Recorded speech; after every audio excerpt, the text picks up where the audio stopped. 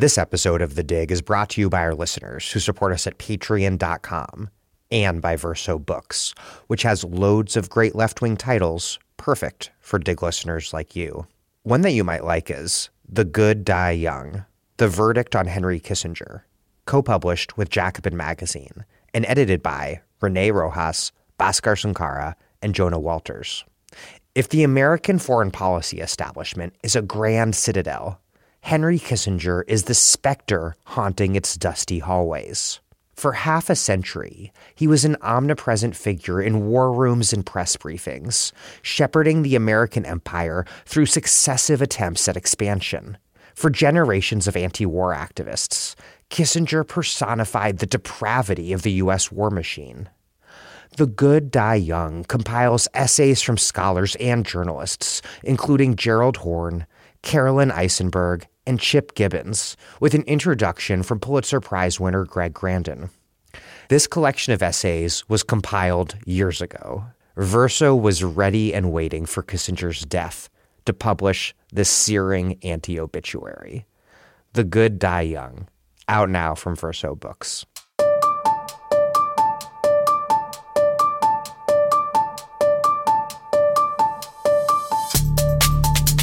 Welcome to The Dig, a podcast from Jacobin Magazine.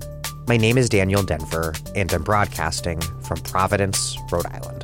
This is the second of my two-part interview with Ussama Makdisi on the history of religious coexistence in the Mashriq, the Arab region stretching from the eastern Mediterranean to Iraq.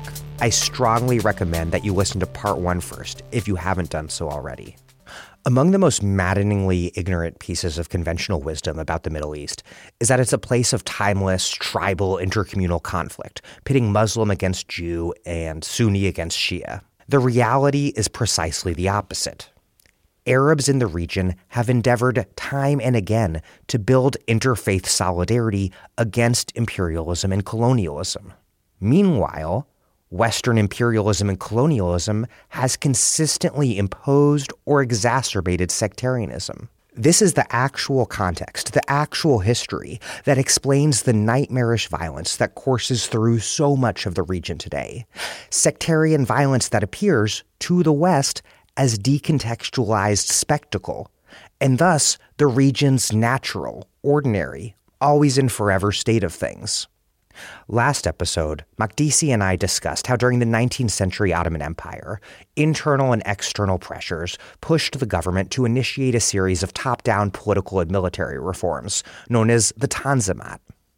That era coincided with the more bottom-up Nahda, or Arab Enlightenment, an intellectual and political ferment that reconceptualized Arab as an ecumenical identity encompassing Muslims, Christians, and Jews. That ecumenical frame came under enormous stress as the Ottoman Empire collapsed following World War I and its wartime persecutions of the Armenians. An independent Turkey emerged amidst this genocidal violence. Soon thereafter came Turkey's so-called population exchange with Greece, which mutually ethnically cleansed long-standing populations suddenly deemed foreign following a bitter war. This moment marked a huge divergence that, Makdisi argues, has not been subjected to sufficient historical analysis. On the one hand, Turkey, the one-time seat of Ottoman power, sought to emulate a victorious West by embarking on the construction of a secular state that was in fact a violently ethno-nationalist one. The Arab Mashriq, however, fought to maintain its remarkable commitment to religious coexistence. That commitment, however, was challenged by the imposition of direct British and French colonial rule under the post-World War I mandate system, which carved up the Mashriq into the British and French colonial mandate governments in Lebanon, Syria, Iraq, and Palestine. European powers divided and conquered in the name of protecting religious minorities and of assisting natives in someday securing their own self-determination. Except for Palestine, which, thanks to Britain's 1917 Balfour Declaration, was reserved not for native self-determination, but rather for massive European Jewish settlement to fulfill the colonial Zionist project of creating a national home for the Jewish people. This put incredible stress onto the Arab world's ecumenical frame, pushing Arab Muslims, Christians, and especially Jews into increasingly hostile sectarian camps. In fact, it largely created the binary opposition between Arab and Jew that so many take for granted today. This episode, we discuss how colonial Zionism and the establishment of the State of Israel, the Nakba of the Palestinians in 1948, smashed the ecumenical frame in Palestine and upset it everywhere across the region. As Palestinian Muslims and Christians were ethnically cleansed from their lands to make way for the new State of Israel, Arab Jews were pushed and pulled into Israel. Rather than see these as separate tragedies and traumas, we discuss how they both reflected the impact of colonial Zionism that rejected an ecumenical Palestine, but also the very possibility of being a Jewish Arab or an Arab Jew. This is not a romantic argument that the Mashriq would be a paradise were it not for a century plus of constant European and American colonialism and imperialism. But it is to emphasize that the region has been fundamentally shaped in the most very basic sense by constant Western intervention. Time and again, Western powers have imposed a sectarian, governmental, and interpretive framework on the region, and then used that externally imposed sectarianism as an alibi and rationale for Western intervention. And then, consistently in response, Arab political movements against Western colonialism and imperialism, drawing on the Nada, have embraced an ecumenical Arab identity that rejected religious division. We end by discussing, in somewhat broad strokes, how that's happened after 1948 and all the way through the present day. Soon, I'll be picking up where Ussama and I leave off with a two-part interview with Abed Takriti on the history of Arab political radicalisms, socialism, communism, Nasserism, Baathism, Islamism, that sweep the post-1948 region. But before we get started, I'm so glad to hear from so many of you that The Dig has been providing essential analysis and context to help you make sense of the present crises. If you agree that The Dig plays a critical role, please make a monthly or annual contribution at patreon.com/thedig. The Dig is overwhelmingly supported by listeners like you. That's why we can put out every episode for free with no paywall.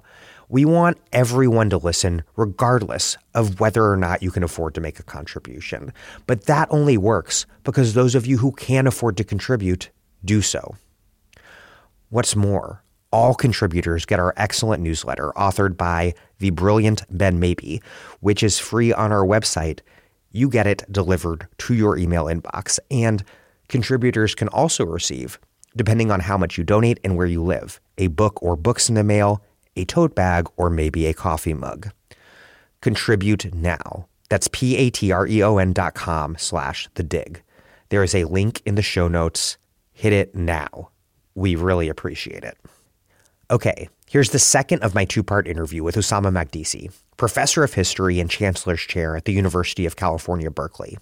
His books include Faith Misplaced, The Broken Promise of U.S.-Arab Relations, 1820 to 2001, Artillery of Heaven, American Missionaries and the Failed Conversion of the Middle East, and the book we're discussing today, Age of Coexistence, The Ecumenical Frame and the Making of the Modern Arab World.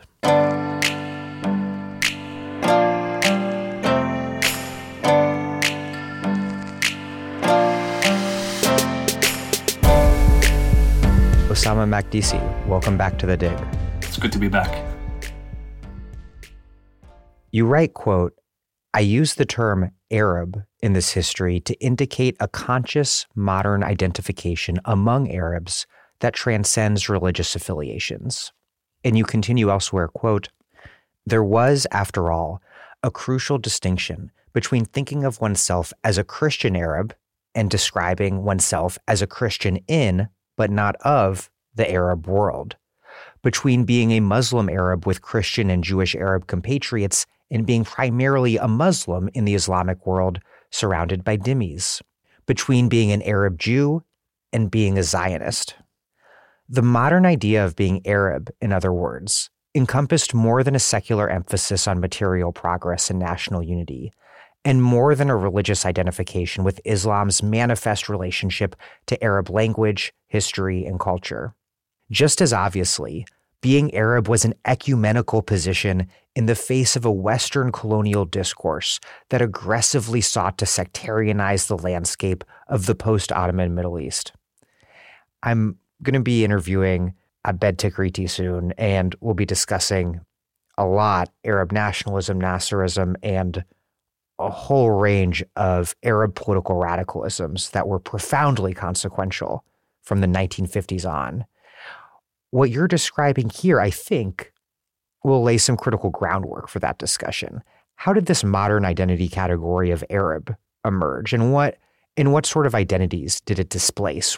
And did this imagined community encompassing so many distinctive regional cultures as well as faiths, did it also entail a sort of political and ethical position, a certain idea of politics and what sort of polity modern Arabs might build?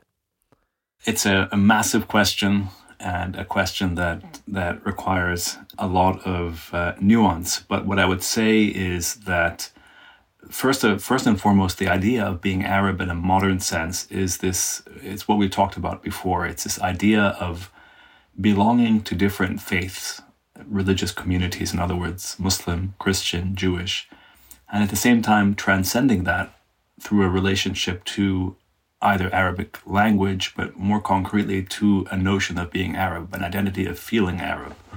There's something quite profoundly ecumenical about this. And at the same time, there's something that it's not displacing an Ottoman identity initially, because one could be Arab. In fact, the notion of being Arab in a modern sense of citizenship develops initially in an Ottoman context and in relationship to an Ottoman sovereign that had pledged itself, at least theoretically and legally, to equality of all its subjects. We talked about this. And so my point is that there's a sense that they could coexist. You could be both Ottoman and Arab. You could be an Ottoman Arab, and you could emphasize either the Ottoman part or the Arab part. And what happens at the end of the empire, when the Ottoman state is taken over by what's known as a CUP, or the Committee for Union and Progress, which becomes essentially an Ottoman Turkish nationalist formation that is committed to Turkifying aspects of the state and it commits the awful massacres, the genocide of the Armenians, but also persecutes nationalists, Arab nationalists. The break between Ottomanism and Arabism becomes almost inevitable, but it wasn't sort of preordained. And there was a sense that these identities could coexist. But like all identities, obviously, these things are dynamic and they depend so much on context. But most of all, it's the profound ecumenical nature, this idea that being Arab is something that's open to peoples of different faiths.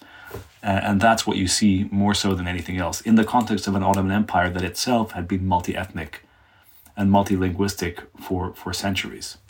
You write, quote, "Just as Christians and Jews had to choose between being a cloistered dependent minority and belonging to the anti-colonial nationalist majority, so too did Sunni and Shia Muslim individuals have to decide where and how to draw the line between belonging to an imagined community that transcended their faith, the very essence of a modern political community, whether Iraqi, Syrian, Egyptian, or Pan-Arab, or belonging to an imagined community defined principally by their faith.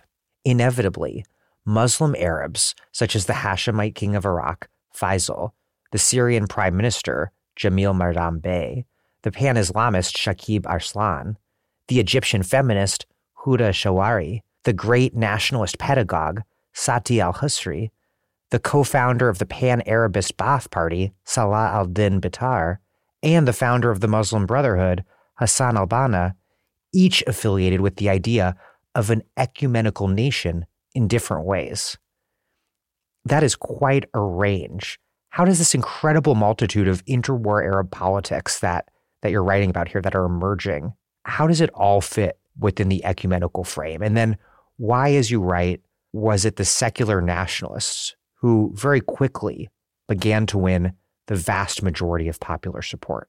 Well, because of the fact that they all emerge from an Ottoman context where the ecumenical frame first developed. This whole idea of being Arab, of being Ottoman, of being modern, in a sense of transcending religious difference without denying that difference. So that inevitably opens up a whole range. And what I say in the book is it's a war of position within the ecumenical frame. So there's people, just like in any society, in any religiously and ethnically diverse society, what you have here is different ideological positions. And one of the things I'm pointing to is the fact that ideology and ideological difference in the Middle East, like anywhere else, is not simply based on religious difference, which is how the Orientalists and the racists often insist. And those who say, well, in the Middle East, people are only majority and minority, or in other words, Muslim and non-Muslim. It's not true. People have all sorts of faiths, all sorts of, political affiliations and identities. You can be Christian and yet be a communist, and you could be a right-wing Christian, you could be a left-wing Christian, you could be a right-wing Jewish person, you could be a left-wing Jewish person, you could be a communist, etc., etc., etc. And the same for Muslims. And so the point I'm trying to make is that none of the major sort of political formulations of the early 20th century that preceded the elaboration of the more famous or the more sort of well-known Ba'athist and Pan-Arabist Nasserist later in the 20th century.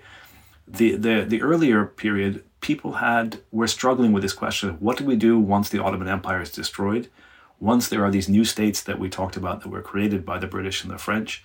How does one affiliate? How does one sort of make sense of these new borders? What is the relationship between these new borders imposed by the Europeans and this much wider identity, whether it's Islamic or Arab?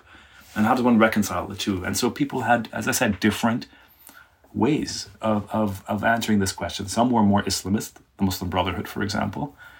Some were more quietist. Some were more politically anti-colonial.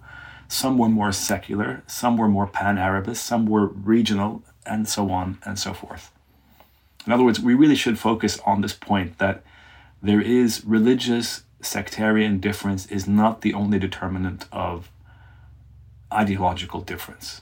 And it really is a crucial point to remember. People do not simply identify politically based on their religious affiliation. It's something that's so basic in America. We understand that intuitively.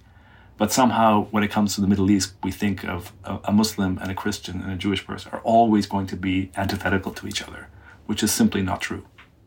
You write that just as the mid-20th century Mashriq had landed upon, quote, an overlapping consensus concerning the necessity of political independence, the principle of religious diversity, the equality of all citizens, and the codification and maintenance of highly gendered and unequal sectarian regimes of personal status.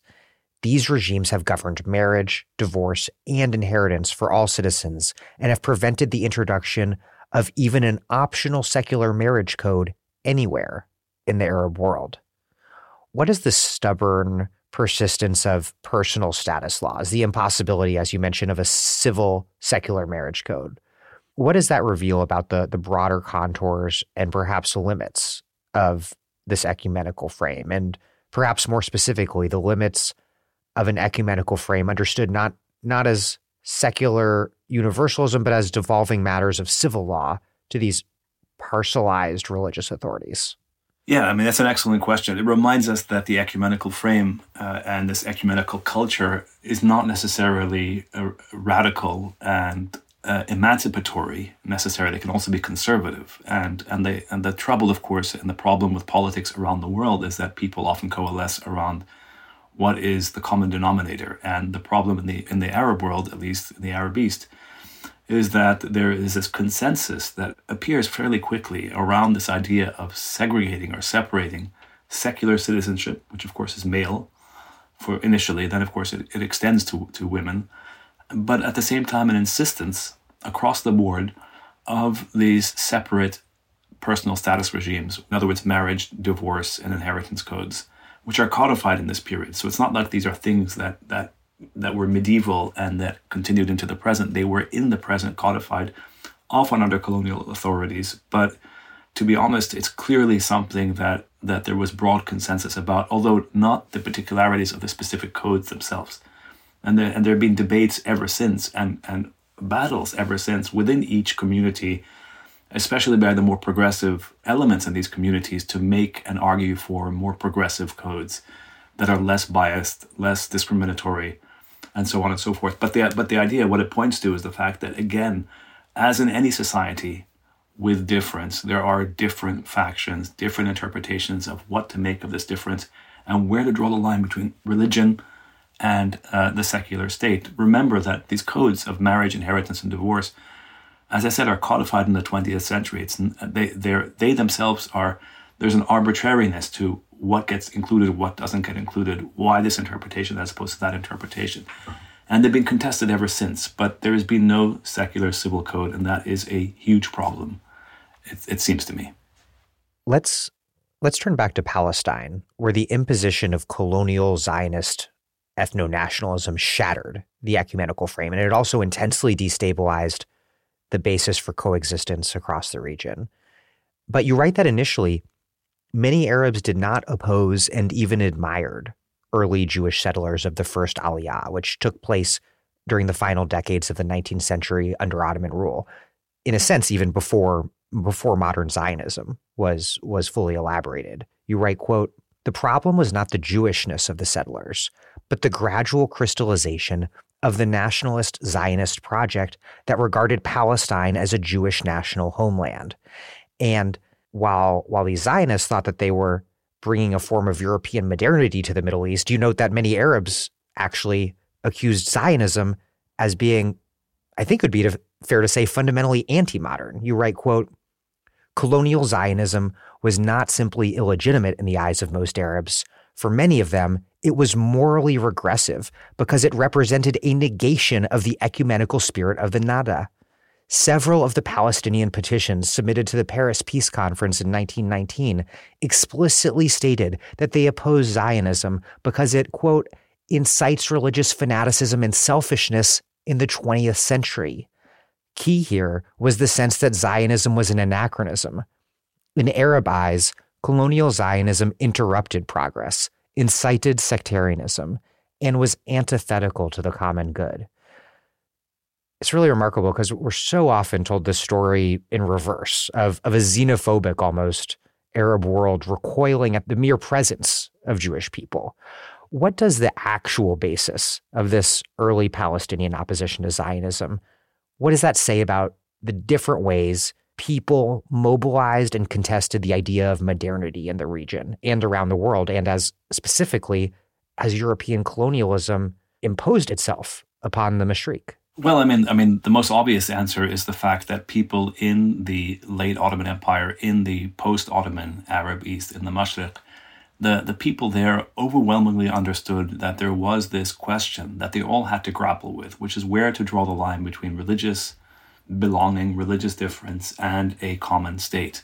And what's interesting is that universally, except for the Zionists, universally there seems to have been a consensus that however much one wanted to be and wanted to have, for example, Islam in the public sphere, there wouldn't just be an Islamic state as such. There would be a state that included all peoples, whether in Egypt, whether in Syria, whether in Lebanon, whether in Palestine, and so on and so forth, Iraq.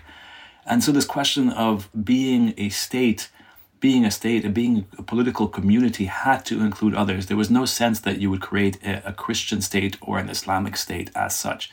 And so precisely because of this history of the 19th century that we talked about earlier, that if you impose the idea of a religious state for one group, by definition, you're going to, of course, exclude those who don't belong to that group, and you're going to exacerbate, not minimize, the great problem of sectarianism, of religious differentiation and sectarian differentiation and political disunity that the Arabs of all stripes in the 19th century were trying to overcome, this question of disunity and harmony. And so there was a very powerful sense that Zionism, this idea of fusing a modern political project with religious exclusivity, which is what Zionism does, of course, is profoundly problematic just on that level, let alone the colonial level where you're coming in as a European and you're sort of imposing this project on a native population. So at two different levels, Zionism, colonial Zionism in particular, is profoundly problematic and was viewed as anachronistic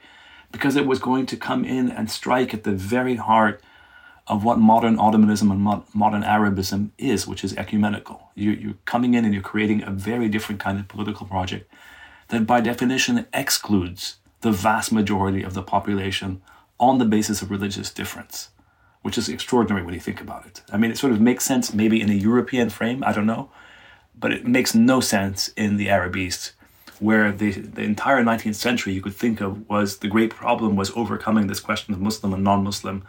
And then lo and behold, because of colonial Zionism and British colonialism, a new question emerges that separates Arab from Jew. And by Arab, of course, is meant Muslim and Christian Arab versus Jew. I mean, that's an entirely new conflict. And the ontological difference between Arab and Jew is exactly what the anachronism is. There's no reason for this. It makes no sense given the history of the 19th century, Ottoman, Arab, East.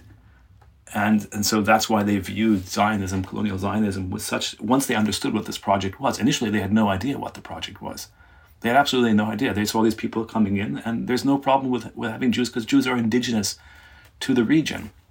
So the great problem was, once they realized that this project was not just about Jewish people coming to Palestine, as they always had, but about coming to Palestine to transform Palestine into an exclusionary Jewish state, that's when the alarm bell started going off. Yeah, and an important point to underline is that in essence, Zionists insisted on being settlers rather than immigrants. You write, quote, "The explicit and relentless political demand for a Jewish home dependent on Western military power foreclosed the possibility of a cultural Zionism that could be reconciled with the Nada ethos of conservative coexistence. It forced a choice of national sides in a new existential conflict between the Jews and the Arabs." The Syrian historian Muhammad Kurd Ali noted in 1925 that Zionists, quote, "rebel against becoming Arab." But Arab leaders, by contrast, you write that they consistently proposed welcoming Jewish people as neighbors on the basis of equal citizenship in a future post-colonial Arab republic. And you write, quote, "In the 1940s, almost all the formal Arab demands and petitions submitted to the British government were based on the idea that the existing Arab majority should exercise democratic sovereignty over what was, in their eyes, an obviously Arab country, while Jews who lived there had a right to stay there and be full citizens of this Arab state." It's remarkable because today and for decades, of course, we've heard this surreal argument that it's Palestinians who want to push Jews off the land, drive them into the sea, even commit genocide against the entirety of the Jewish people. Is there a counterfactual history we can imagine where Jewish immigrants to Palestine would have become equal citizens of an Arab state while perhaps still fulfilling cultural Zionism's ambitions of Jewish renewal? Or would that maybe also not have worked because even in the hypothetical absence of political Zionism, the mass Jewish settlement under the auspices of British colonial power that cultural Zionism still required would have still made such coexistence impossible? Again, I mean, that's a counterfactual. So I think without colonial Zionism, I think the situation would have been far less bleak. There's no doubt. I mean, again, we're speculating here, but yes, I mean, there's no question that colonial Zionism precipitated this break, this fundamental, terrible, ongoing break, so that, as I said, one can be today, without any hesitation, one can say I'm a Muslim Arab, one can say I'm a Christian Arab. But if you say you're a Jewish Arab, people say, wait, hang on, there's something wrong there. That doesn't make sense. And that is entirely down to colonial Zionism in the Arab East.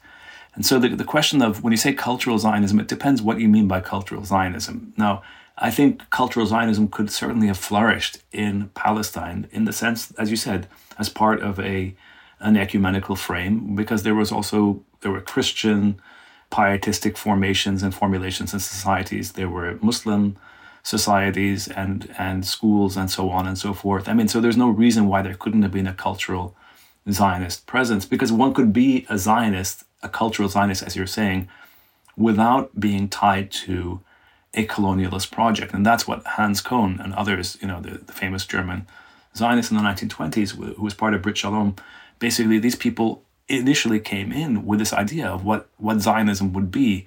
And then he basically at some point realized in the 1920s, 1929 in fact, he realized this is completely unsustainable. You cannot have colonial Zionism and an ethical Judaism. They just don't go together. You need to one has to choose ultimately. Was Cohen's point, and so he abandons Zionism in that moment because of the colonial nature of the Zionist project in Palestine. So yes, there could have been perhaps a cultural Zionism had there not been a colonial Zionism, but we don't know because that was never on offer after 1917. Yeah, I mean, obviously the Jewish cultural Zionists who proposed binationalism instead of a Jewish sovereign state certainly had a more humane, less certain to be catastrophic vision than political Zionists. But you do note that it was still in many ways, maybe not in the case of Cohen, but definitely in the case of Judah Magnus and even Martin Buber, it was still in many ways a sectarian and colonial framework that Judah 100%. Magnus's Arab interlocutors opposed due to its sectarian communalism. Yes, because they understood. Because again, people in the Middle East understand perfectly well that when people say a binational state, they seem to be completely ignorant of the reality of Lebanon and of the Eastern question in the 19th century and of how Europeans have manipulated religious difference and have sectarian problems. So a binational state simply means that, as far as Judah Magnus and Martin Buber and others, sort of, yes, they were certainly more, you can say, cognizant of the fact that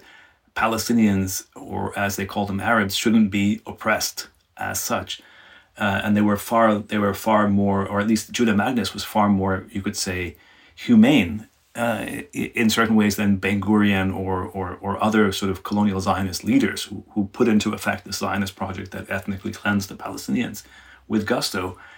But the problem with Magnus and his project is that in the end, he's still saying, and the binationalists are still saying, we still want Jewish immigration, mass Jewish immigration into Palestine, irrespective of what the native population says, which is just fundamentally flies in the face of the most basic of demands of the Palestinian indigenous population, which is you cannot change the demographics on such a mass scale and tell me it's not a coercive project. So the problem with binationalism is that there's still this coercive element to it, because on what basis do you have binationalism without some kind of democratic feature? Because Magnus is saying, we're going to have even though as late as 1947, the Jewish population of Palestine was 30%. And that's with all the mass immigration, all the refugees coming from Nazi Germany and from anti-Semitic Europe who were barred from going to England and barred from going to the United States because of the racism in these places. They were sent to Palestine because that was the only place they could flee to. And they end up coming to Palestine. And then the question is, okay, so you have a minority, a significant by now minority, that the Palestinian natives had no choice in whether to accept or welcome, because it was forced on them by the British colonial structures, the philo-Zionist structures of the Mandate. And then the question is, what do you do with these people, and how do you build a democratic state, or do you build a perpetually sectarian state where you have these two groups? And how do you equalize 70% with 30%? And how do you give 30% equal shares with 70%? There's something that doesn't make... You see what I'm saying? The binational thing totally... It doesn't elides the question of the fact that the vast majority of the population was Arab. A binational state is less problematic than a Jewish state that was ultimately established, but it is still a sectarian state that is not a democratic state of its citizens. Correct. Well, it depends on what the formula... I mean, we have to be fair in the sense we have to know what the ultimate formulation of this binational state. But the point is, the vision is that they insisted themselves on mass immigration all the way through. So again, totally ignoring Palestinian demands and totally ignoring the idea of a secular democratic state and insisting on this idea of a Jewish communal sectarian thing, like Lebanon, basically. So then you end up in the situation of maybe it would have, who knows? It's a counterfactual. We don't know what would have happened.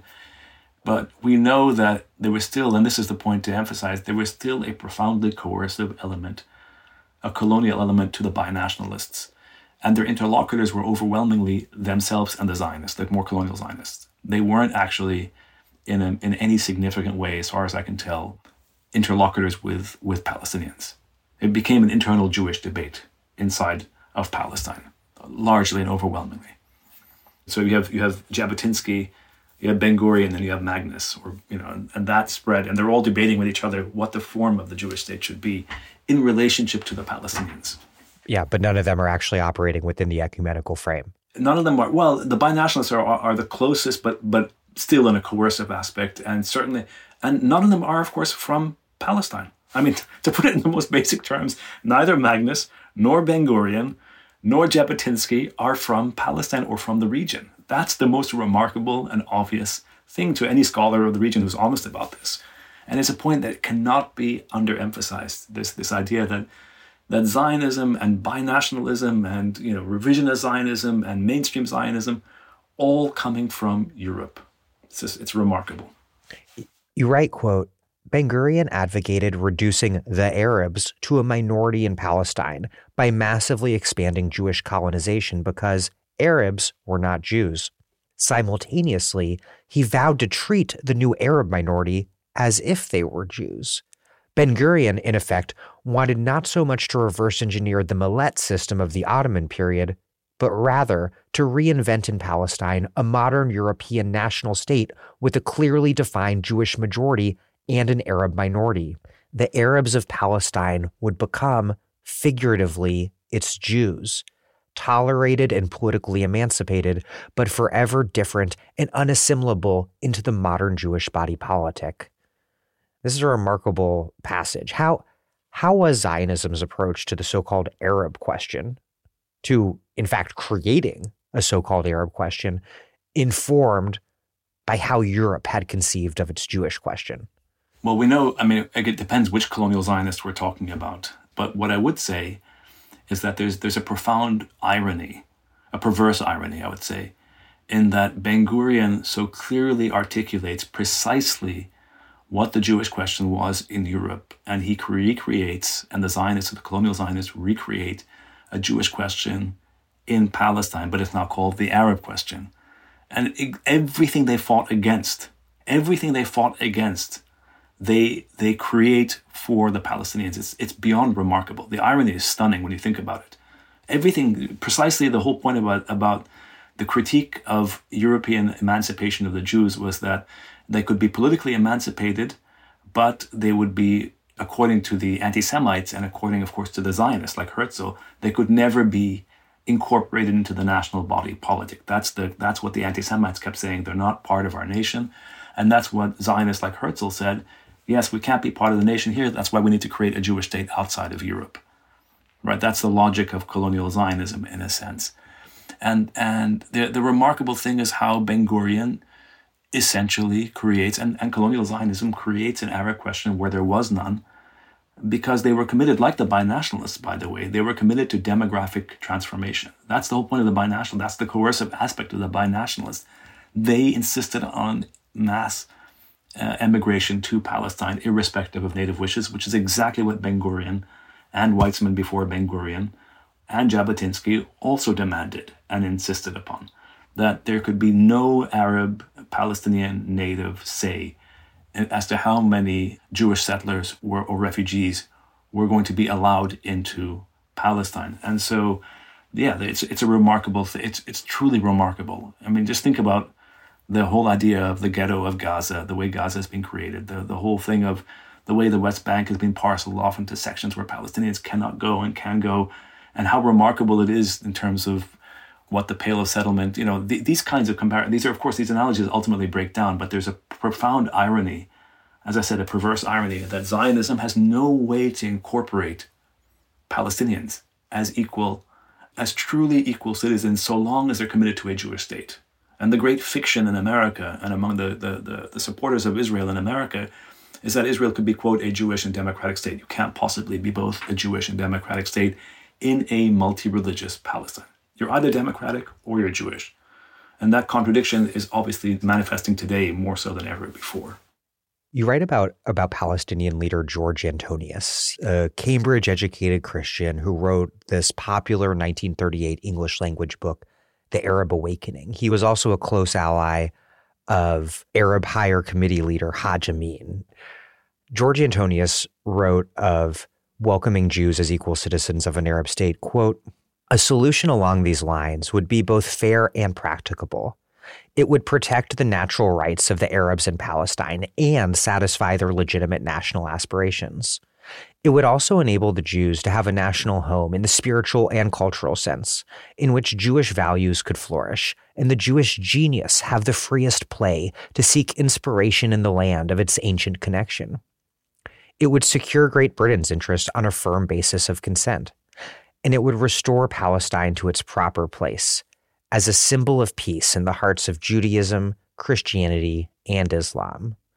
No other solution seems practicable, except possibly at the cost of an unpredictable holocaust of Arab, Jewish, and British lives. George Antonius, he was quite prescient. Who was he, and what does his biography reveal about the Arab leadership of Mandate Palestine and what their sort of ideological and philosophical orientation was? And then lastly, how did British and Zionist leaders respond to proposals from people like George Antonius? George Antonius was a remarkable figure. He was not a leader in a political sense of the term, so it's important to underscore that. He was an intellectual leader. He was certainly somebody who wrote the most famous history in the interwar period of the Arab nationalist movement or national movement. The book is called The Arab Awakening, and he wrote it in 1938. George Antonius was obviously somebody who was educated, highly educated. He was fluent in Arabic and English. And he was Christian, as you said, but he was Palestinian and he was Arab, and he had a wide range of friendships and acquaintances in this region. He was sort of the epitome of the ecumenical frame, if you think about it. He was the personification of this ecumenical frame. Somebody who belonged to a particular faith, but also transcended that faith. And his proposals were eminently, as you said, they're prescient, but they're also eminently logical, given the fact that he understood perfectly well. And he wrote this, remember, he wrote the book in 1938, The Arab Awakening. And the remarkable thing about the book and the various petitions that he authored was that he understood that there was no way to create a Jewish state without it being a profound injustice to the Palestinians. There was no way for Europe to solve its Jewish question and its persecution of Jews and anti-Semitism. And he talks about this in the Arab Awakening in 1938. He says that the last pages of that book are remarkable, where he says, what's happening, this is before Kristallnacht, but the Nazis have already come to power. And he says what's happening to the Jews of Europe is simply unacceptable. It's unconscionable. But he says there is no way to be moral, and I'm paraphrasing, there's no way to be moral and solve this horror of what's happening to the Jews in Europe at the expense of another people who have no hand in this horror. It would be a travesty. And he warns against that. And of course, you're asking, what did the British do? They ignored him. They ignored him the way they ignored every single Arab proposal of virtually every single Arab intellectual as well as political leader to end colonial Zionism. The British didn't end colonial. The British basically abandoned Palestine after World War II to the Zionists, in effect. And the partition plan of the UN split Palestine into two states. And of course, split Palestine into two states at the expense of the Palestinians whose land was being divided up and whose homes and so on and so forth were being given up to create space for a Jewish state. In other words, the land, half of Palestine was going to be given, more than half of Palestine was going to be given over to the Jewish minority to create a Jewish state. And Antonius understood perfectly well that this was a monstrous injustice and an immoral thing, and he was one of many people who pointed this out, and as I said, was ignored from the beginning of the mandate. Remember, from 1920 onwards, the British consistently ignored, downplayed, denied Palestinian demands for a secular democratic state. They always did. George Antonius said quite clearly that the Nazi crimes against the Jewish people in Europe cannot be solved at the expense of Arab, of Palestinian people who had no hand in it. But notably, Zionist apologists have long pointed to Arab Higher Committee leader Haj Amin's later support for Nazi Germany as evidence that the Palestinians themselves were fundamentally anti-Semites, as though they almost were complicit in the distant Holocaust themselves.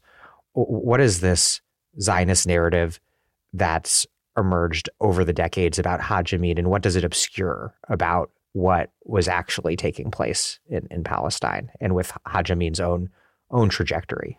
Well, first of all, it obscures the fact that there's a colonial enterprise in Palestine that was extraordinarily unjust and oppressive and coercive. The colonial Zionist enterprise backed by the British before Haj Amin even comes onto the scene. And so it's very convenient for, as you said, Zionist apologists to latch on to Haj Amin's sort of deplorable collaboration with the Nazis. But on the other hand, there's really, honestly, as historians, most historians would tell you, there's nothing very surprising about people turning to the enemy of their enemies to achieve their goals, especially after Haj Amin had been expelled from Palestine. Haj Amin had seen his people slaughtered and seen his people oppressed. And again, without in any way, shape, or form justifying what he does with the Nazis and what he does with Hitler and his meeting with Hitler, Haj Amin began his career in British Mandatory Palestine as a creation of the British, as the head of the Supreme Muslim Council. He was an Islamic leader. He was a national leader. He had no association with National Socialism or the Nazis until much, much later. And to emphasize Haj Amin is to deliberately put the focus on the later period to avoid talking about the structures and the context and the history of colonialism and extreme colonial violence and coercion that is at the heart of colonial Zionism that drove Haj Amin out of Palestine into exile and eventually into his deplorable collaboration with what he considered the enemies of his enemy. But the idea of fixating on that and ignoring everything else that came before it is precisely what historians just should never do. You cannot just take the end result and pretend that there's no history before. The point is, it's obviously it's an absurd position to say that Palestinians are anti-Semitic or that Palestinians or Haj Amin is responsible for the Holocaust. That's absolutely absurd. It's laughable. It's laughable for a scholar or for any person to actually say that. I mean, of course, they say that because they have no other argument. Because they're latching on the same way they accuse people today of being anti-Semitic every time they express solidarity with Palestine. We become anti-Semites. Well, it's sort of a laughable position to say that Haj Amin in any way, shape, or form represents an indigenous or native anti-Semitic tradition that is the equivalent of the Nazis. It's absolutely absurd. Haj Amin did collaborate, yes, and he's been condemned for that. And the reality of the fact is that the Palestinians themselves were subjected to a colonial enterprise from 1917 all the way until their ethnic cleansing in 1948. And Haj Amin is a transient moment. He's one moment. And remember, Haj Amin, of course, was created by the British. I mean, his position in Palestine as the head of the Supreme Muslim Council was, in fact, a position created by the British to mollify Arab concerns in Palestine in the 1920s. But remarkably, the British did not create a secular national equivalent to the Zionists whom they recognized in the mandate structure. They created the Supreme Muslim Council. So they tried to create this Muslim equivalent to the Jewish national project without any of the same kinds of privileges vis-a-vis the nature of the administration of the British mandate and its ultimate goal. And so Haj Amin was someone who was created by the British. He was a nationalist leader in the 1920s. And he eventually did become anti-Jewish. There's no doubt about that. He did. But that is in the context of this conflict where you have a Jewish Zionist nationalist movement that is aggressively claiming all of Palestine. And so he then equates Jews as the enemy by the 1940s. There's no doubt about that.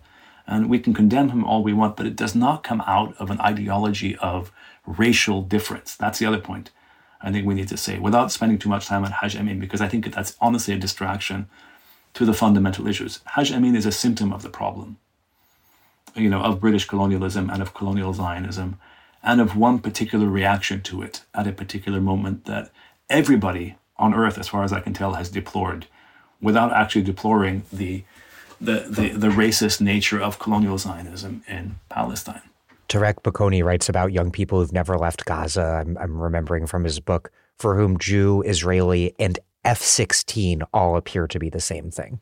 Yeah, I mean, it's pretty obvious and it's deplorable, but that's the nature of when Israel. I mean, again, we're talking about Israel. Haj Amin is there before in the colonial Zionist movement, so we can stick to the history if you wish, or we can do what you're just doing now and bring us up to the present in Gaza. And the reality is that if you keep oppressing people in the name of the Jewish people, which is why colonial Zionism is such a damaging enterprise to coexistence and to the ecumenical frame, why it destroys the ecumenical frame in Palestine, is precisely because it creates this ontological split, this difference between Jew and Arab, which would never have taken place in the way that it did had it not been for colonial Zionism and its appalling differentiation of Arab and Jew, and this idea that you can't be an Arab Jew, you can't be a Jewish Arab, and if you are, there's something wrong with you. And of course, some of the worst reactions, Hajj Amin is one of the most appalling reactions. But again, to focus on the reaction is to miss the point that he's reacting to something. And the historian, in any case, would always tell you, contextualize. Zionist settlers quickly framed violent Palestinian resistance to their settlement project as pogroms, misleadingly but very revealingly, using a term that implies mob violence with government complicity. The British, meanwhile, pathologized the violence as sectarian, and in doing so, ignored their own profound complicity. You write, quote, having created a political context in which an obviously new intercommunal conflict erupted before their eyes, British colonial officials presumed to stand above the racial and religious fray as if they were not deeply implicated in it. An important element of this discourse was the judgment of sectarian acts as barbaric and their contrast with the allegedly normative, civilized order of British rule. Let's break that down. In what ways was this emerging pattern of violence set by British imperialists and by Zionist settlers? Why did the way that Zionists and British colonialists respectively frame this violence serve the interests, respectively, of Zionists and British colonialists?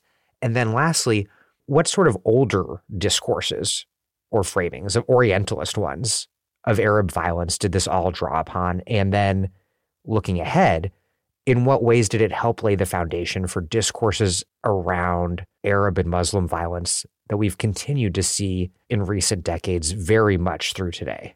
Well, first of all, the most obvious answer is to say that the major Arab-Jewish riots that take place, the first major sort of breakdown along lines of Arab versus Jews, takes place after the mandate is created, or in that early period after the Balfour Declaration, certainly.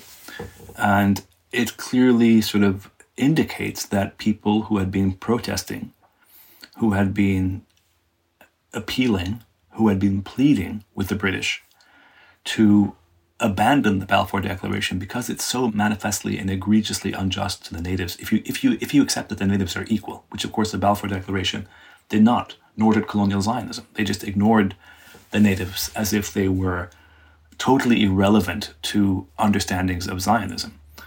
And the reality is that people protest and protest and protest, and eventually, when you keep ignoring their civil protest, they turn to other means.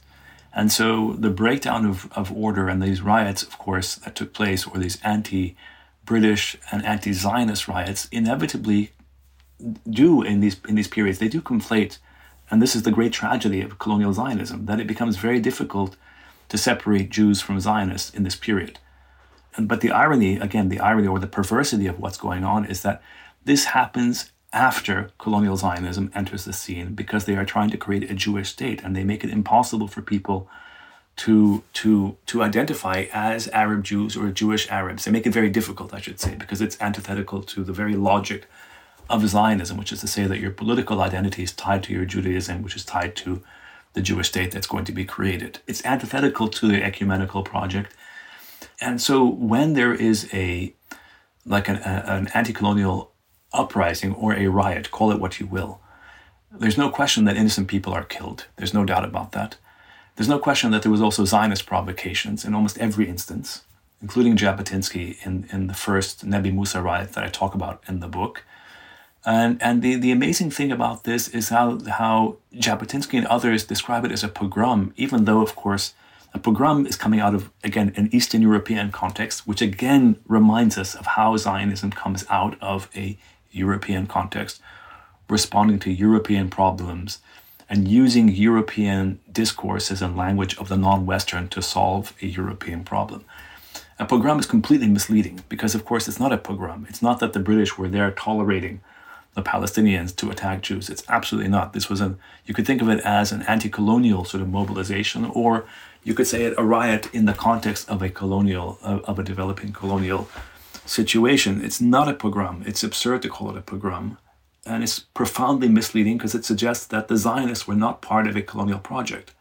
which they were in Palestine, in a way that the Jews who were subjected to pogroms in Europe were obviously not. There they were victims of anti-Semitism, but that's not the case in Palestine. It's absurd to equate these two contexts, because one is where the Jews are living in Europe and are victimized and discriminated against historically, culturally, and politically, and in fact targeted by people associated with the state, as the state doesn't do anything to protect them, versus colonial Palestine, where the Zionists are coming in with extraordinarily racist, I talk about Weitzman and Jabotinsky, and their racism was profound towards the Palestinians. It was profound, and they write about it, and the records are all there for anyone to look at. That's the amazing thing. There are very few colonial encounters or settler colonial enterprises where the documentary record is so dense and modern and recent and available to just about anyone. You can go read any of Weitzman's letters. Go back and read his letters. They're all published. And you'll see what I'm talking about. And the same for Jabotinsky. And so the idea of saying that they are the victims and they are the victims of a pogrom is just profoundly misleading. I'm Astrid Taylor, and you're listening to The Dig with Daniel Denvir, a podcast for people who want to deeply understand the world and organize to change it. That's why you should support the show at patreon.com/thedig. This episode of The Dig is brought to you by our listeners who support us at patreon.com and by the New Press, which has loads of great titles, perfect for Dig listeners like you. One that you might like is War Made Invisible: How America Hides the Toll of Its Military Machine by Norman Solomon. From Iraq through Afghanistan and Syria, and on to little-known deployments in a range of countries around the globe, the United States has been at perpetual war for at least the past 2 decades. 9/11 and the war in Afghanistan set into motion a hugely consequential shift in America's foreign policy, a constant state of war that is almost entirely invisible to the American public. War Made Invisible by the journalist and political analyst Norman Solomon exposes how this happened and what its consequences are, from military and civilian casualties to drained resources at home. Necessary, timely, and unflinching, War Made Invisible by Norman Solomon is available now from the New Press. Order your copy wherever books are sold.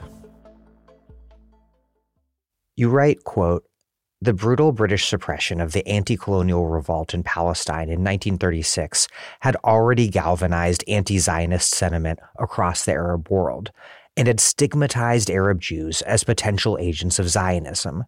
And a key moment here is 1941, when these attacks in Baghdad, known as the Farhud, take place, killing 180 Jews. And this is in the wake, important context here, of the British overthrowing a nationalist government in Iraq and reimposing the Hashemite monarchy. What was the place of Jews in Baghdadi society in particular? And what did this outbreak of violence reveal about how Zionism and also these larger colonial forces were transforming the entire region's capacity for coexistence, and Baghdad's in particular? Well, I mean, it's an important question and like a very difficult history, in the sense that what happened to the Jews of Baghdad in the Farhud of 1941 was terrible. And it's one of the horrific results of the breakdown of coexistence that had been the hallmark of this part of the world for centuries. The remarkable thing is that what's happened since then is that there has been sort of a denial on the part of the colonial Zionists, who then say, look what happened to the Jews of Baghdad.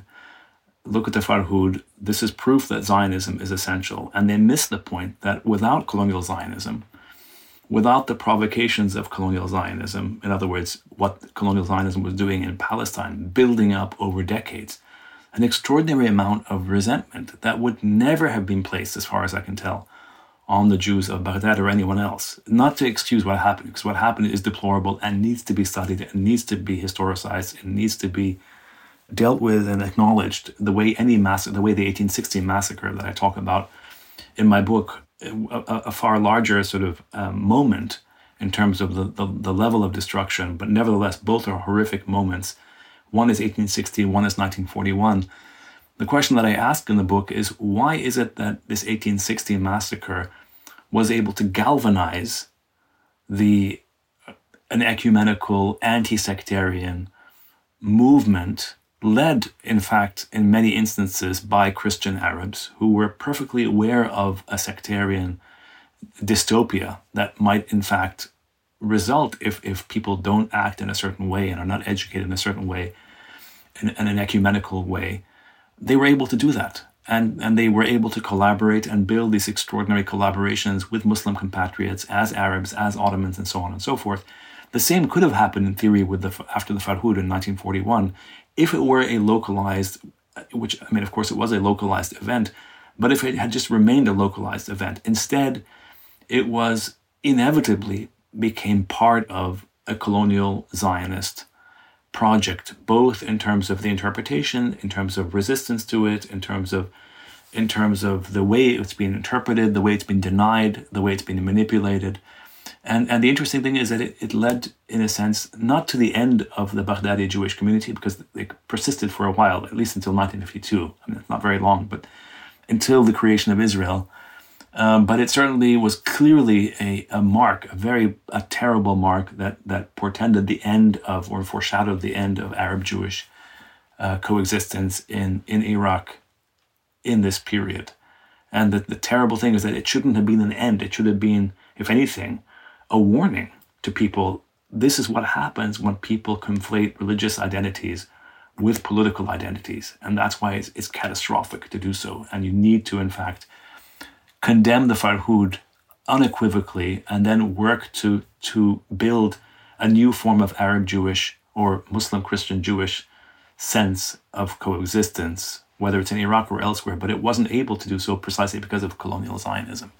These are my point, that there's this really, it's actually kind of shocking when you think about it. Again, because most people, the apologists for colonial Zionism, want to say this is evidence that there could be no coexistence. And that, again, is completely contradicted by the history that I explore in the book. The problem, of course, with all these moments, these terrible moments of sectarian violence, is that people tend to want to avoid talking about them rather than discussing them and being honest about them and documenting them and narrating them and actually talking about the great tragedy of this moment is both the persecution of the Palestinians in Palestine and their ethnic cleansing and the destruction of their society by colonial Zionism and by colonial Zionists like Ben-Gurion and Weizmann and others and Rabin and all these other people, all who came from Europe again. And then the reaction in certain parts of the Arab world, which was in fact anti-Jewish. They conflated Jews with Zionists. And this is one of the great tragedies and one of the great terrible effects, I think, of colonial Zionism's damage to the ecumenical frame. That doesn't absolve the people who did the actions.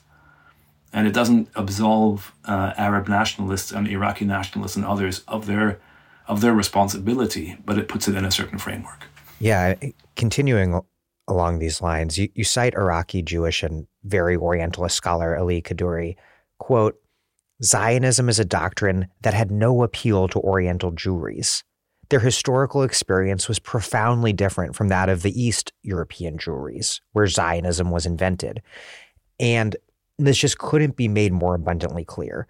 Zionism was an Ashkenazi Jewish project, not a Mizrahi one. And a really powerful and deeply humanistic thing about your book is that you tell the story of 1948 as an intertwined set of catastrophes, because alongside the Nakba, Mizrahi Jews fled or were expelled to Israel from across an Arab world they had long inhabited as Arab Jews. Suddenly, you write, Arab Jew becomes an impossible identity. Well, not exactly suddenly, but this is really the breaking point when that identity that's been under stress for these decades of Zionist settlement becomes no longer possible. You write, quote, "The eviction of hundreds of thousands of Muslim and Christian Palestinian Arabs perversely and tragically sealed the fate of Jewish communities in the Arab world. The loss of a multi-religious Palestine was a terrible blow that was compounded by the end of Jewish life in most of the Arab world.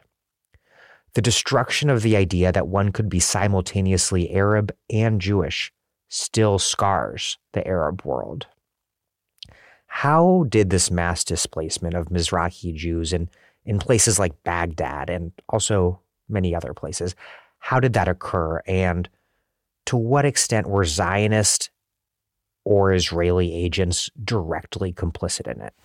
Well, I mean, the answer, again, depends on which place we're talking about. I know I've given this answer to you a million times, but again, we have to be specific and contextual. So in the case of Iraq, there is now evidence. I was just reading Avi Shleim's book. He's an Israeli historian who has a memoir that's recently published, where he says that it was Israeli or Zionist agents who planted, if I remember correctly, he said they planted bombs in synagogues or something like this.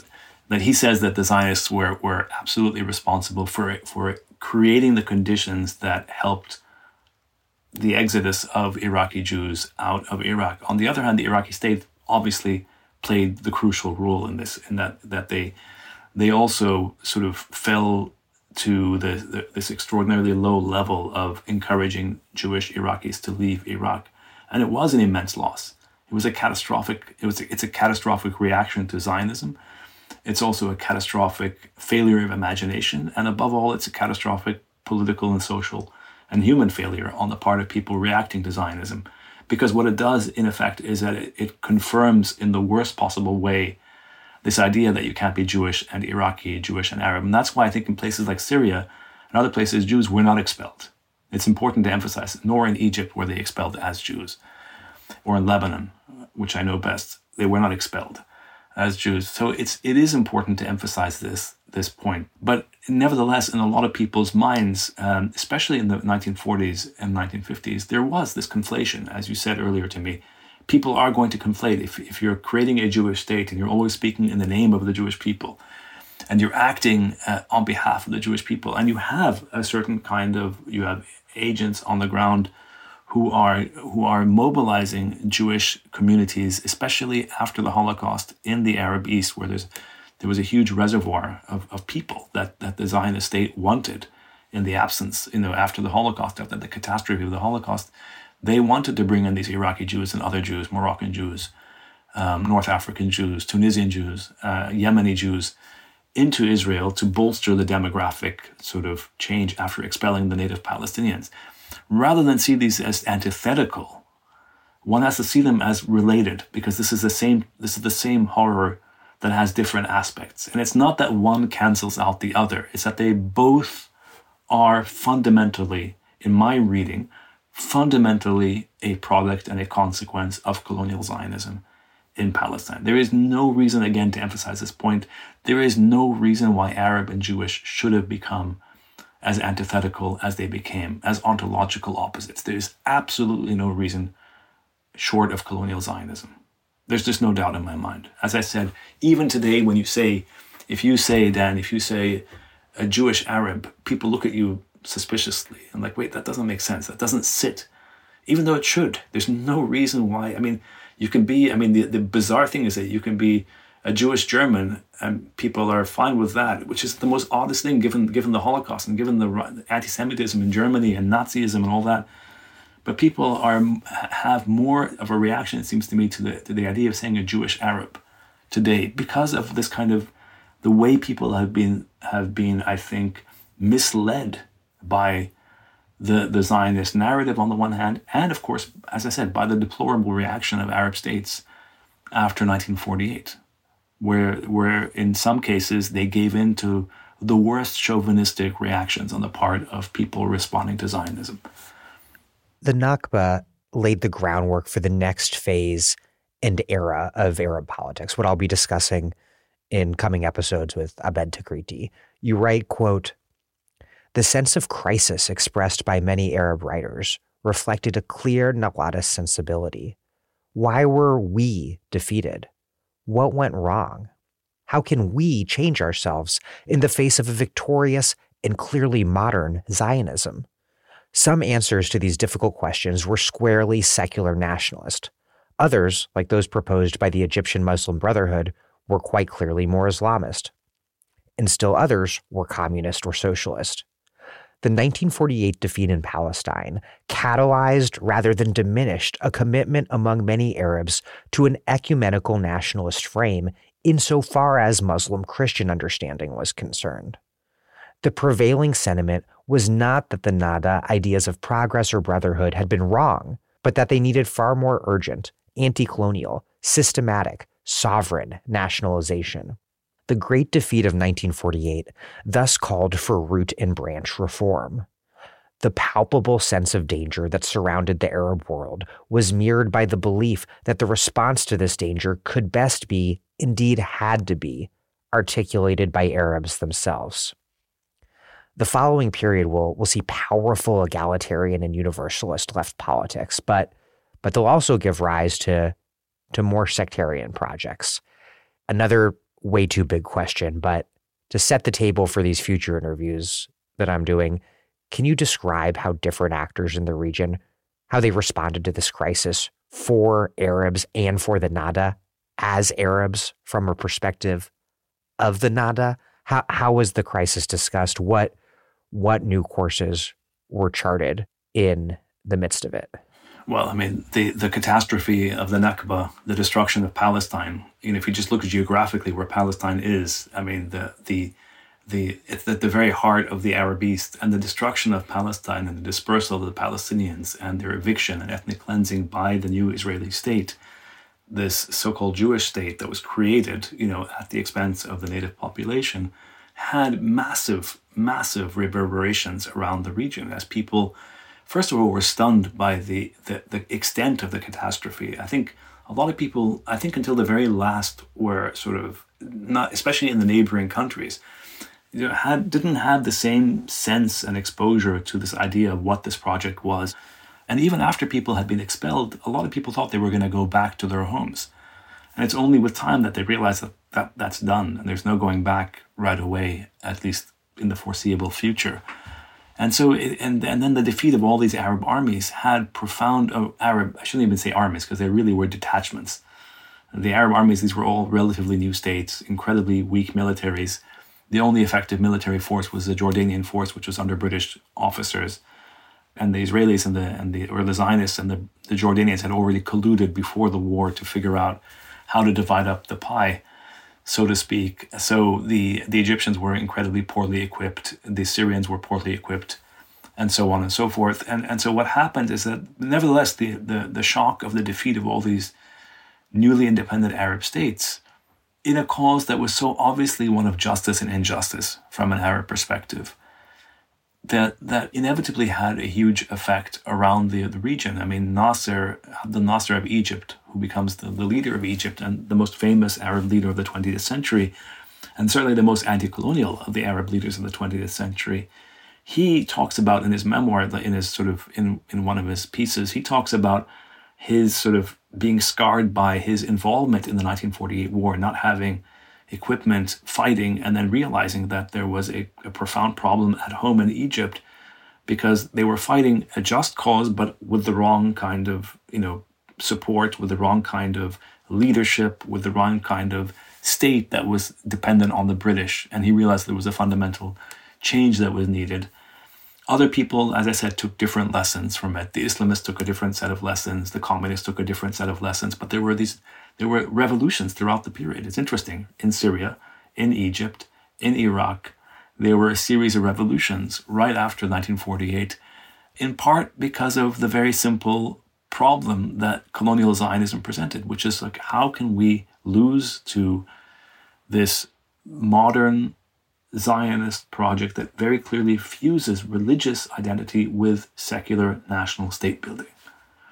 And that poses an existential problem to being Arab. And one of the most famous Arab constitutional writers, a Christian Arab by the name of Edmond Rabat, wrote in 1957, if I'm not mistaken, he wrote, "You can't have the triumph of Zionism and have the triumph of Arabism.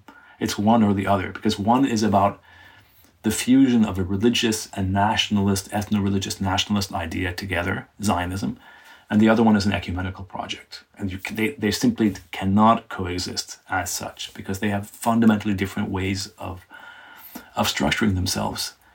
And another answer to 1948 was when Sattar al-Husari, who I talk about a lot in the book, in Iraq, he was a pedagogue, a famous, quite brilliant anti-colonial pedagogue, and the creator of the Iraqi educational system. He was asked, how could it be that 5 Arab armies were defeated in 1948? And he said precisely because there were 5 Arab armies.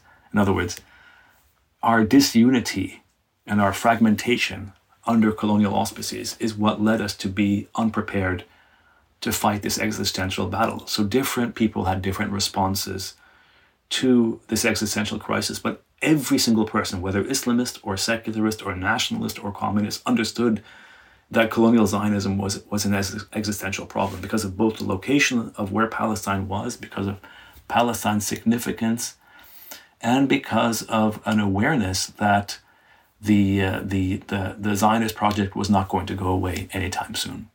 How did the legacy of the Nada and the decades of mandate period opposition, resistance to Zionism, how did that come to shape the contours and dominant trends of Palestinian nationalism, of the Palestinian national movement in the decades after 48? Well, the most obvious thing is that there are Christian and Muslim leaders of the Palestinian national movement. Yasser Arafat, of course, is the most famous, and he was the most important of all the leaders, and he, of course, was Muslim. But George Habash was another famous Palestinian leader, the head of the PFLP, and he was Christian. Both were exiled from their homeland. Both were refugees. Both were made stateless by the Nakba of 1948. And both were committed in different ways to this idea of reconstituting a Palestinian identity, an Arab identity, in the context of an ecumenical frame, Muslim and Christian. And so the interesting thing about the Palestinians is precisely because there is this Zionist project that confronts one constantly with an extraordinarily aggressive, violent project of settler colonialism that's constant and ongoing. It forces Christians and Muslims together. So in part they would have done it, I think, anyway, because that's the inheritance of the Nahda.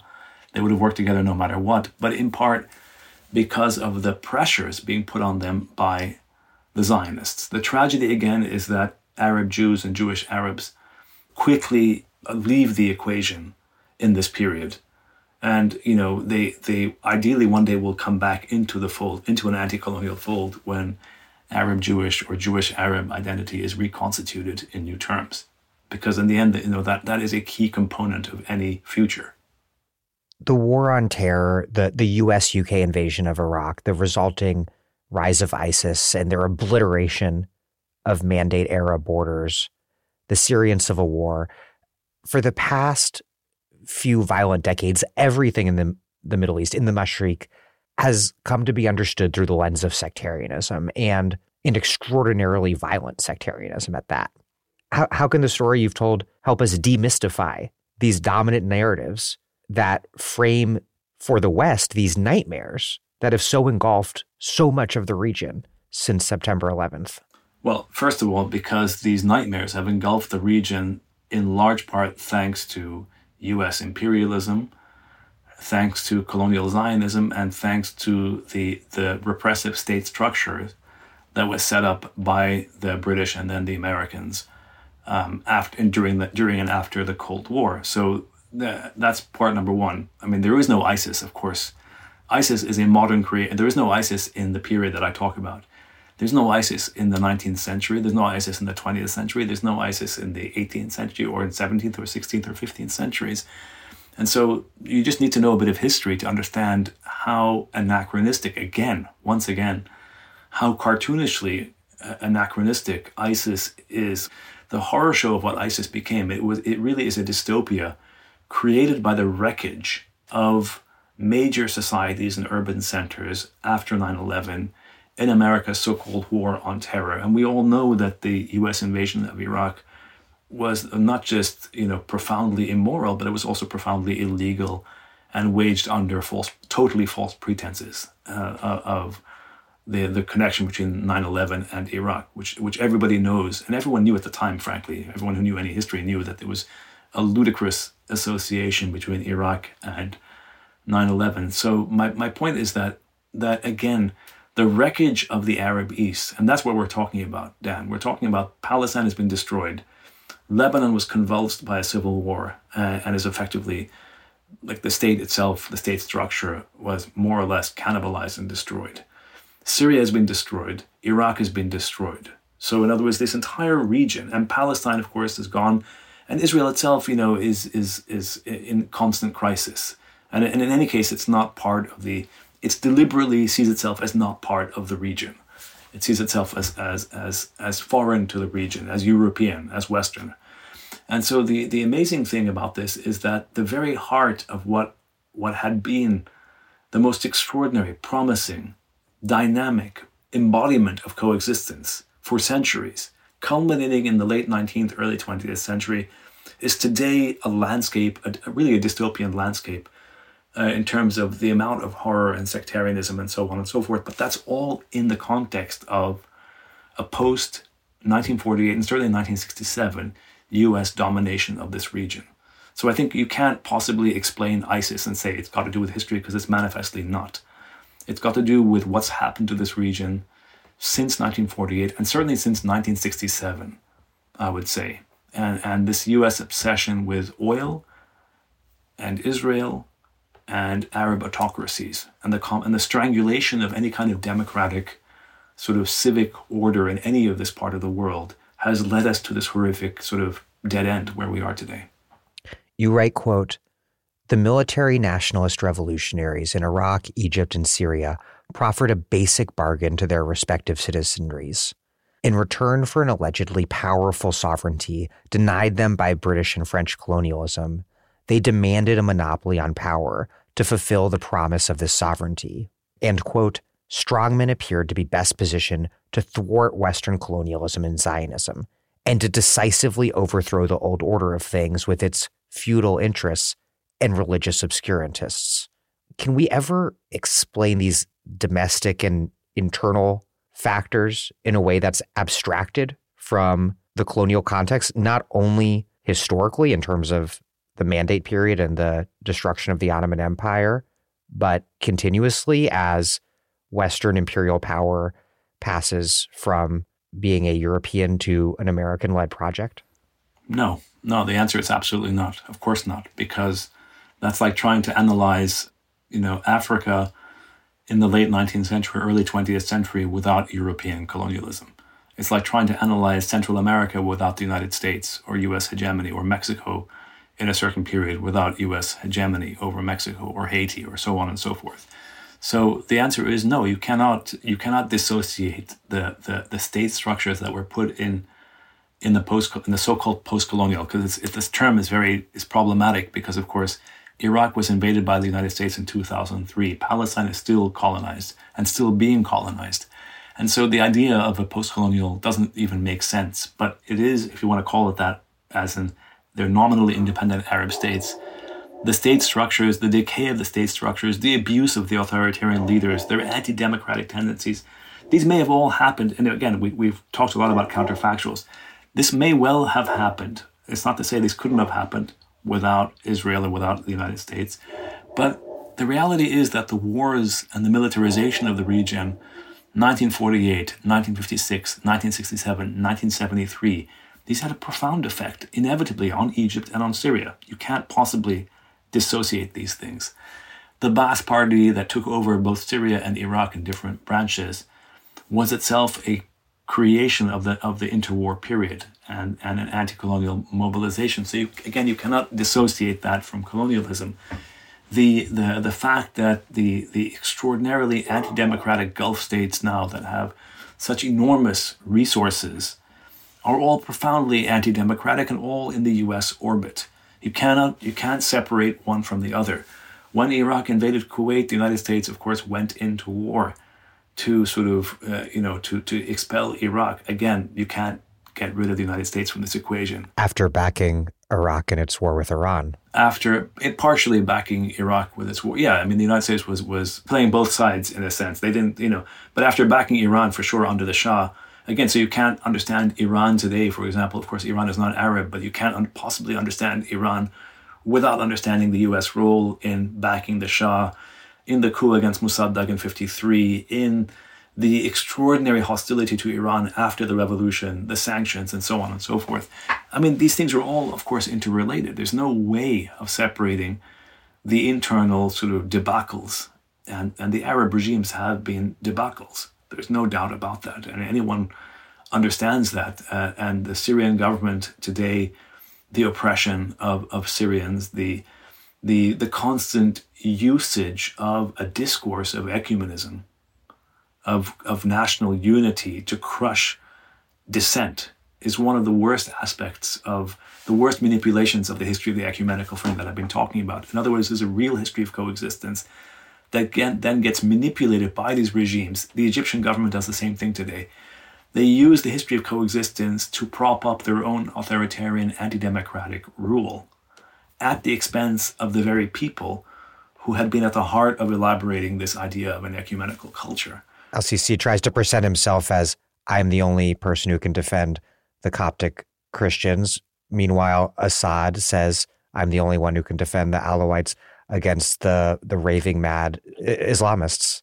And the tragedy, of course, in this is that people in both Syria and in Egypt, especially the minorities, believe it, because in the end they're faced with this kind of, and it's sort of in a sense it's hard to make this exactly right as a historian, but it's sort of a self-fulfilling prophecy in the same way that Zionism does with Jews of the Arab East, of saying, you can't be Arab and Jewish, you have to choose sides, and we're the ones who will protect you. And it becomes a self-fulfilling prophecy. And the same thing with this. If you keep pushing and pushing and pushing and pushing and antagonizing people and then claiming minorities, you end up in this catastrophic situation, which is what happened in Syria, what's happened in Egypt, what's happened in Palestine throughout. It's, of course, so often Arabs themselves who best understand that the Arab regimes have been debacles, looking just at major political upheavals in very recent years, namely Iraq's Tishreen movement and Lebanon's 17th October revolution. What does it reveal that these mass movements across the Mashriq continue to mobilize squarely against sectarianism? Yeah, I think that's an important point, that always remember that the ecumenical frame, despite the fact that it's been manipulated by authoritarian, anti-democratic leaders in every instance, almost every instance in the Mashriq, whether it's Egypt, Syria, Iraq, they all manipulated or manipulate the ecumenical heritage. They all do, to stay in power, to divide and rule. They do it constantly. Nevertheless, what's so interesting is how, despite the catastrophes of ISIS and the dystopia that the United States has introduced into this region, in its quest for total domination, for hegemony, for oil, to support Israel in its colonialism against the Palestinians. Despite all this, what's remarkable is how many people remain committed at a fundamental level, still committed, still living, still embodying the ecumenical frame. You still see people all throughout this region. And what they need is a change of context. And maybe they'll be able to produce it themselves, as in the attempted so-called Arab Spring that was crushed. But that doesn't mean that they will be crushed in the future necessarily. Who knows what's going to happen? But the point is, they have a heritage, they have a history that they can draw upon. A history that is, in its in a certain aspect of it, has a kind of a beauty of coexistence that can be mobilized and marshaled once again. And as I said, we go back to the question of the Arab Jew or the Jewish Arab. To me, that is an absolutely crucial aspect of the future as well. That has to be reconstituted to help resolve the question of Palestine, in equitable, in real terms, in terms of equality, in terms of freedom, in terms of liberation. And I think once that's resolved, if that's resolved, when that's resolved, we'll see resolutions of other parts of the region as well. At least I hope. Turning to the U.S. and how the politics here in terms of the genocide happening in Gaza and in terms of Zionism and the Palestinian freedom struggle, do you think that this newly massive mobilization around Palestine, really unlike anything we've ever seen in the United States, not even close anything that's happened in the past, do you think that this is also in a sense creating an ecumenical frame of sorts for left politics in the U.S.? Because one, the really diverse composition of a movement that is a movement of young people of all sorts, that is Palestinian, that is Jewish, that is Arab, that is Muslim, that is people of color, because of that. And also because this is really, in my experience on the left since the late 90s, really the first big opening towards internationalism the American left has had in many, many decades. And I'm hopeful that this will mark a permanent transformation of this new left politics that's been ascendant arguably for about the past decade or so towards a kind of new internationalism that will take us in directions I don't know where, but positive ones, I hope. What do you think? I hope so, is what I would say. I would also say that there is no question that the Palestine solidarity movement that we see generationally inflected and generationally expressed in this country and manifested in this country is profoundly ecumenical. And there's no question. I mean, as you said yourself, it brings together on an equal footing Muslims, Christians, Jews, peoples of other faiths, in fact, from all faiths, including people from all around the world, people of all ethnicities, who actually sort of agree fundamentally on this basis that we can be different in our faiths, in our backgrounds, in our belongings, and at the same time, we transcend that in Palestine. And that is the heart of an ecumenical sort of movement.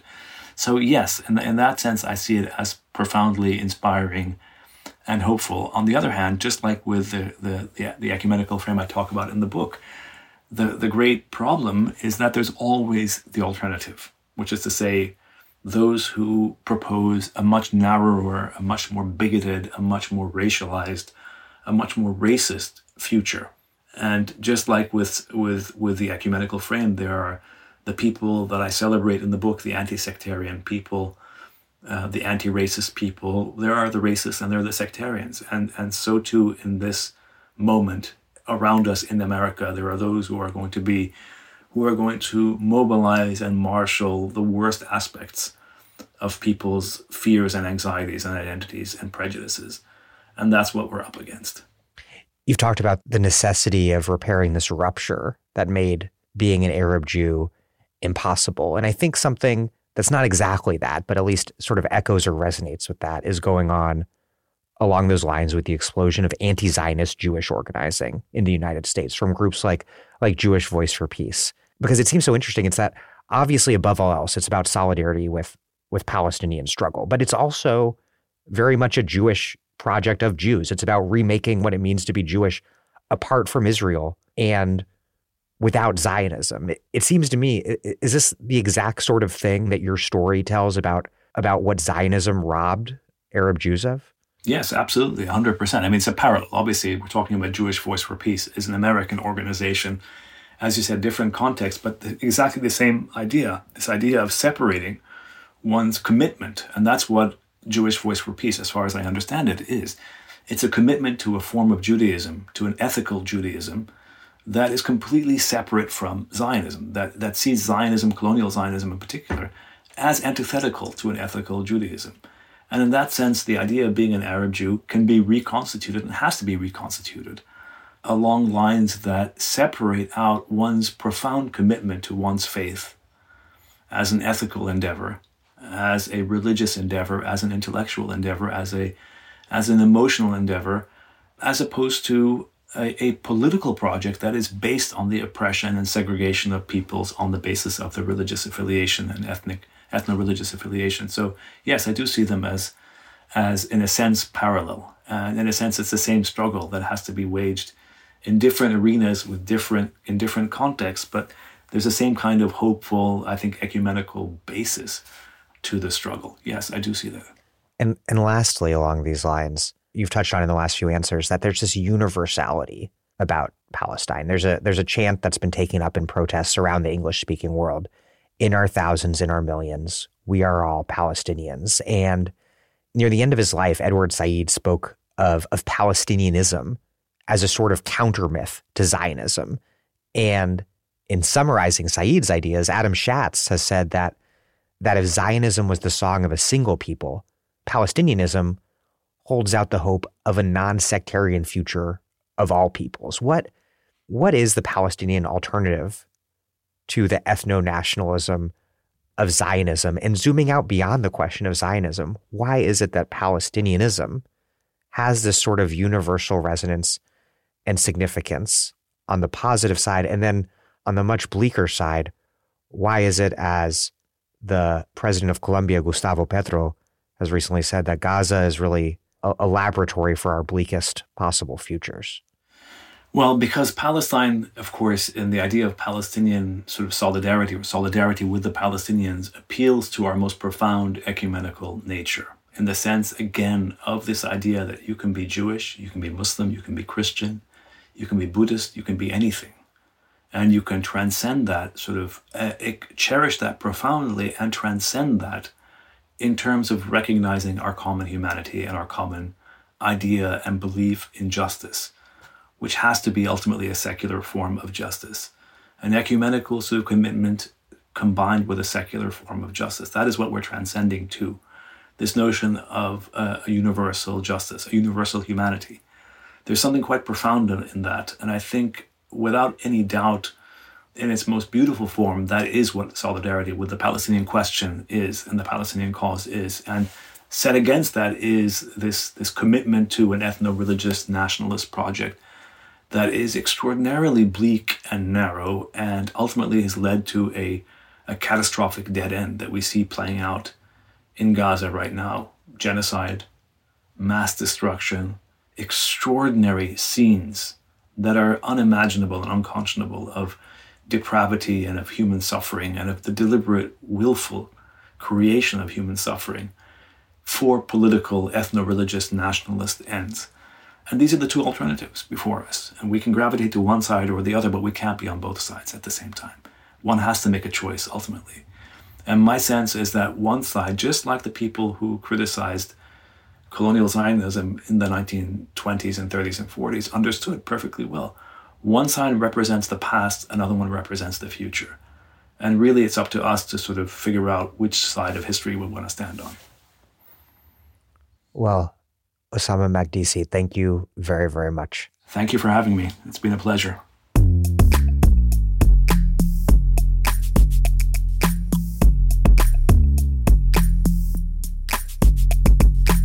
That was the final part of my two-part interview with Ussama Makdisi, professor of history and chancellor's chair at the University of California, Berkeley. His books include Faith Misplaced, The Broken Promise of U.S.-Arab Relations, 1820 to 2001, Artillery of Heaven, American Missionaries and the Failed Conversion of the Middle East, and the book we discussed today, Age of Coexistence, The Ecumenical Frame and the Making of the Modern Arab World. Thank you for listening to The Dig from Jacobin Magazine. As Marx once said, after noting that, there is something in human history like retribution, and it is a rule of historical retribution that its instrument be forged not by the offended, but by the offender himself. While other podcasts have only interpreted the world in various ways, our point is to change it. We're posting new episodes every week. The Dig was produced by Alex Lewis. Our associate producer is Jackson Roach. Music by Jeffrey Brodsky. Our communications coordinator is Sylvia Atwood. Our senior advisors are Theorio Francos and Ben Mabee. Check out our vast archives and newsletters written by Ben Mabee at thedigradio.com. Follow us on Twitter and also now Instagram at thedigradio. And please find us wherever you get podcasts and subscribe to this podcast. If it's on iTunes or another such site, please leave us a glowing review. Also, The Dig remains nearly impossible to find on Spotify. Please review us on Spotify. Please email Spotify. Please tweet at Spotify. Ask them what the hell is going on. Why can you not find The Dig? Anyhow, rating and review us helps introduce us to new listeners. But what really does that is you telling your friends about the pod. Please make propaganda for us.